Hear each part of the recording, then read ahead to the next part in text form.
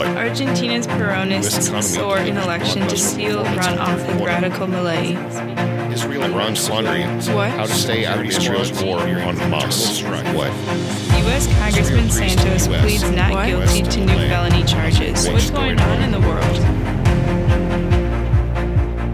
Welcome to What's Going On in the World. Today is Friday, October 27th, 80 degrees in the middle of fall. I'm your host, Tommy Hausman, and I'm here with Sarah Siles. And Sarah's going to talk to us about how the economy is doing today.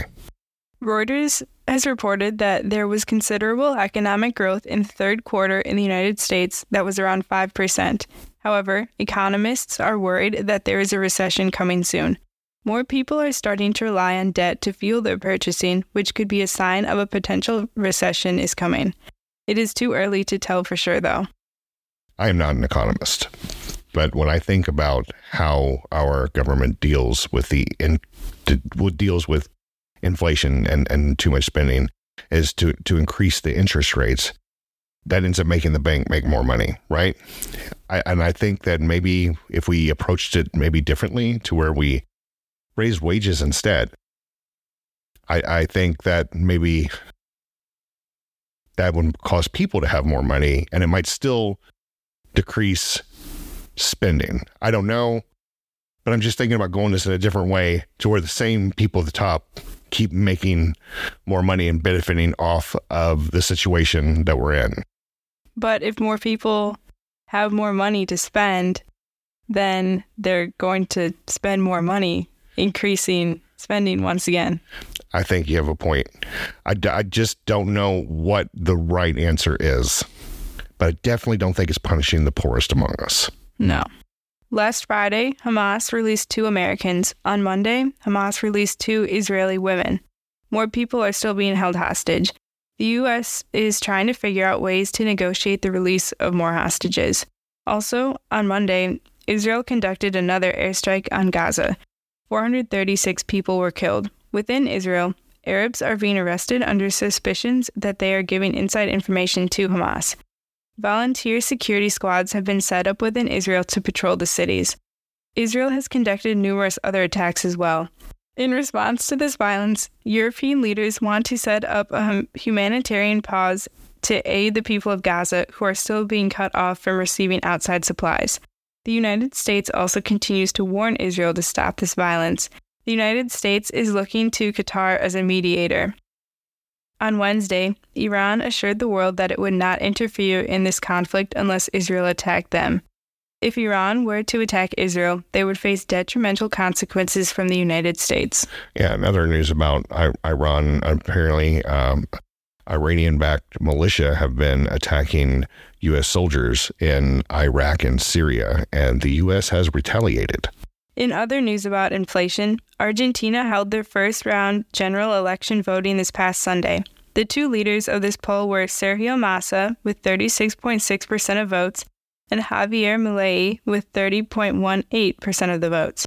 Patricia Bullrich came in third, receiving around 23.8% of the votes. Massa is a moderate left-wing Peronist and is the current economic minister of Argentina. However, Argentina is currently suffering from an economic crisis with inflation reaching 138%. Many people still want Massa as president, though, because he and his Peronist values have promised to help the poor. Milei is a radical conservative who plans to hold a referendum on whether abortion is legal if he is elected president. He also wants Argentina to start using the U.S. dollar. He has also discussed the Chainsaw Plan, which will change Argentina's political and economic front. This is one of the most polarized elections in Argentina's history, and whichever candidate wins will take Argentina's presidential office this December.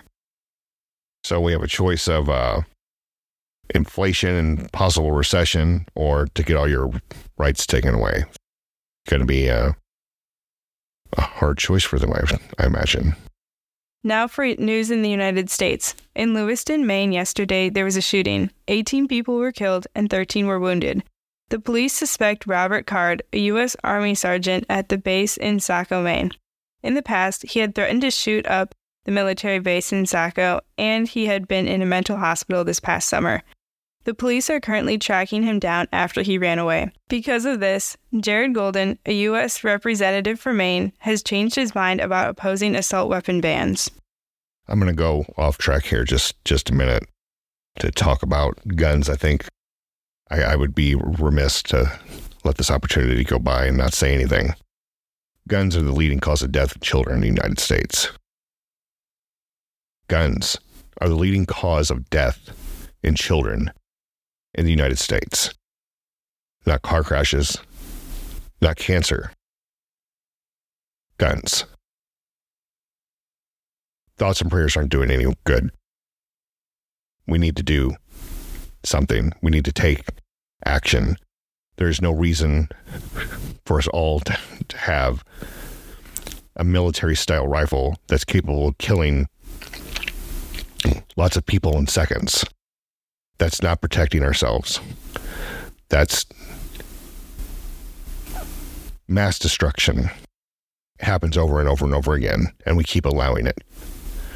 And I don't understand why. There are so many things that we could have put in place to prevent this if we would have known he had that gun when he went to the mental hospital. If there were flags in place, there are so many things that could have stopped this. There are so many things that we can do now to prevent this from happening again.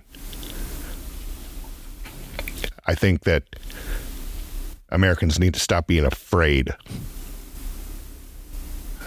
of losing something and start thinking about what they can gain by protecting our children. This past Wednesday, Mike Johnson was elected Speaker of the House. He is a Republican and was a part of Louisiana's 4th Congressional District.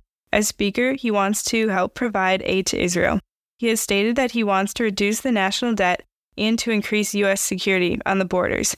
He also has the responsibility to respond to Biden's request for money to aid Israel and Ukraine. I think that it's going to be difficult for him to get any laws passed because he's a Republican, but Biden is a Democrat, and Democrats have the majority in the Senate.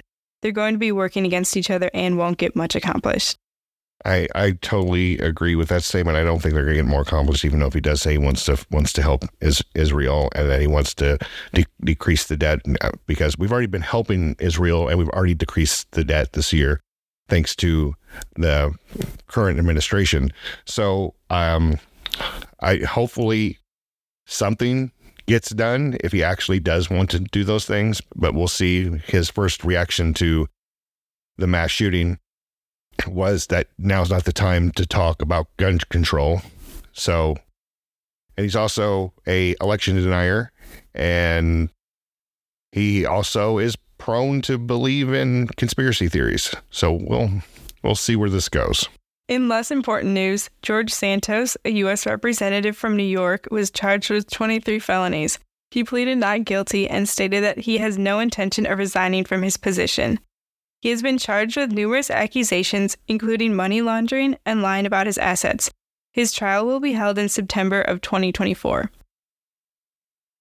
I don't see how he stays where he is. I do not see how he does not pay some sort of fine or maybe even go to jail. But it's a crazy world in which we live in.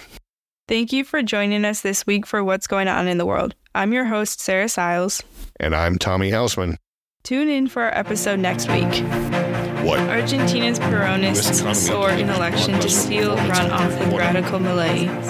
Israel and Iran slandering What? how to stay out of Israel's war on Hamas. What? U.S. Congressman Santos pleads not guilty to new felony charges. What's going on?